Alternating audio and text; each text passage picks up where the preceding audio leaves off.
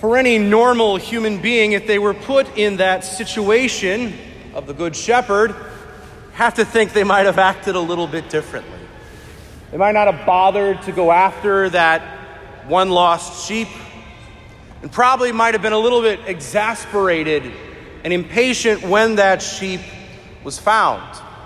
And if that sheep were to stray again, they might be even a little bit more impatient and a little bit more angry, and maybe might eventually just not even bother. That's probably how any normal human being would react to that situation. We know that we would probably be no different. But Christ gives this parable to draw a contrast with how we might approach that situation and how God, our Heavenly Father, approaches it. Because we know that God, our Heavenly Father, has mercy on us. In fact, God, our Father, delights. He delights in bestowing mercy on us, His children. He never gets tired of it. He never wears out.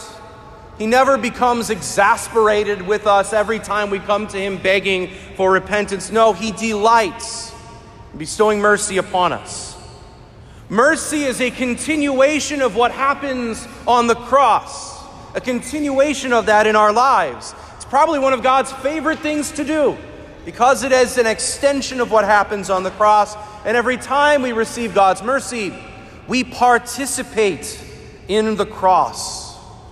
We are most lovable when we are united with God and participate in His mercy, most specifically in the sacrament of reconciliation. And with the theme of mercy all kind of throughout our readings today, beginning with Moses in the Old Testament, these two parables that we heard, and even the prodigal son, which would have been the longer form of this gospel, I want to talk about the sacrament of confession today, but specifically, I want to talk about how to make a good confession. It's a subject we don't talk about a lot. We have to be honest, the confession is probably the one sacrament where we don't get to observe other people doing it, for good reason.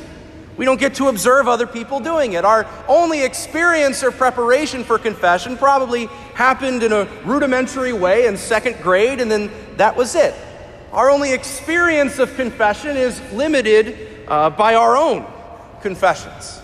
So I realized that as a priest, I have a very unique position in being able to hear confessions from many, many different people. And so this homily is maybe some advice on how to make a good confession. So first, we need to go. That's kind of self-explanatory. If we haven't been, maybe this fall, at some point this fall, we can get back into that sacrament and make it our goal to come back, no matter how long we have been away.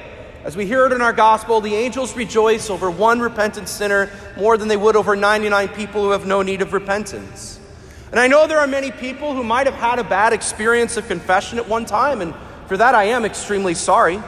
But please do not let that prevent you from receiving God's mercy, which is His greatest gift. Secondly, we need to be prepared when we go to confession, and that means making a good examination of conscience. We can find them anywhere. They're online, they're on little booklets. We can find them really anywhere. It's a good idea to prepare ourselves for the sacrament, to know what it is that we're going to say to the priest. Really do a deep dive into our souls. And if we don't have an examination of conscience handy, just go through the 10 Commandments, not just maybe in letter, but in spirit. So for instance, even if we haven't directly violated the 5th commandment of thou shalt not kill, maybe you look deeper and say, maybe what are some of the ways where I might have violated the dignity of another person? It's good to know what we're going to say before we enter. You can have a list, that's not a problem, but I always recommend that it's more bullet points than in deep detail. Next, when we go in, we begin with bless me, Father, for I have sinned, those famous words. It has been X number of days, weeks, or months since my last confession. And then go ahead and confess your sins. The important thing to remember, though, I would say, is to try to be brief and to the point. The reason being, it's part of what makes our parish so great, is we have a very large parish. And oftentimes, the lines for confession can get pretty long. I often hear from people a couple days after confession, Father, I was in line, but I had to go somewhere else, and so I had to leave line, and I wasn't able to go to confession. And it's almost heartbreaking for me, because I stay till the very last person. I can assure you of that, but I know for many people they aren't able to go to confession here because lines are very, very long. So I always recommend to do our best as a courtesy to those behind us in line to be concise when we confess our sins. When we list our sins, we don't necessarily need the entire backstory, the extra details. If you're impatient with the wife or kids, you don't have to go in detail on the car ride, where it took place. Most of those things happen in the car, I find. You don't have to go through what was said. Just go through our sins in number and kind. That's another good recommendation. Number and kind, maybe how many times or how often it might be a struggle, and it helps to specify sometimes as well. If we merely just say, I struggle with the sixth commandment, maybe specify whether it was with ourselves or with others. It helps to specify so we can really get to the heart of the matter of what it is. And any time the priest might ask a clarifying question, know that it's not to prod. It's not to figure out more about the juicy details. No, it's to help us get a better picture, and so that we also don't misunderstand what you might be trying to say or give advice that wouldn't apply to you. And I also always recommend that if it's been a couple of years, maybe and you've got a lot on your heart to give to the priest, might be best to just schedule an appointment. So I can devote as much time as necessary for anyone who might have been away for a while. It's always a good recommendation. Another thing that the priest can sometimes hear in the confessional is people confessing sins that they have already confessed before.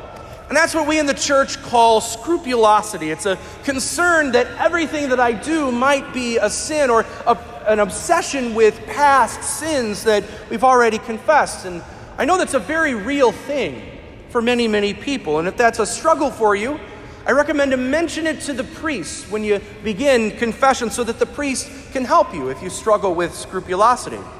But for all of us, though, there is no need to confess sins that we have already confessed. If we have confessed them before, they are gone, done, finito, sayonara, au revoir. It's the most languages I'll ever speak from the pulpit. Satan loves to try to sow seeds of doubt, to get us to think that we somehow haven't been forgiven of some sin, even though that we've confessed it before. But that is a lie. If our gospel tells us anything today, we know that God delights in bestowing mercy on his children. After confessing your sins and the priest gives you some advice, say your act of contrition. If you don't remember it, normally I have cards in my confessional. If not, I'll lead you through a very brief version of it. Receive absolution and then be on your way and complete your penance. One final thing. Know that the seal of confession is absolute on the priest's end. What you say to that priest will never, ever leave that room or that conversation. And trust me, any sin that you will tell me in the confessional, I have heard it before. I can guarantee you that. I can't even interact with you any differently. I really can't think about you any differently after that confession. That is how absolute the seal is. And I know any priest worth his salt, and that includes all three of us here, would gladly go to jail to defend the sacrament of confession and the seal of confession. And I've heard thousands of confessions over the course of my priesthood, and I can tell you that they do all blend together. So know, and I'm being honest with you when I say that I do forget what people say to me in confession, and that's a good thing. So the sacrament of confession, brothers and sisters, is a great blessing.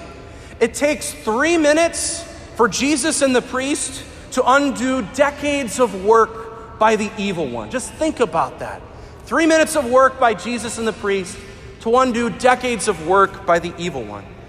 It's so beautiful for me as a priest to see someone as they leave confession relieved of that burden lifted from their shoulders. So let us make great use of this gift of confession and experience the joy of that lost sheep and be lifted up on the shoulders of Christ, who delights and bestows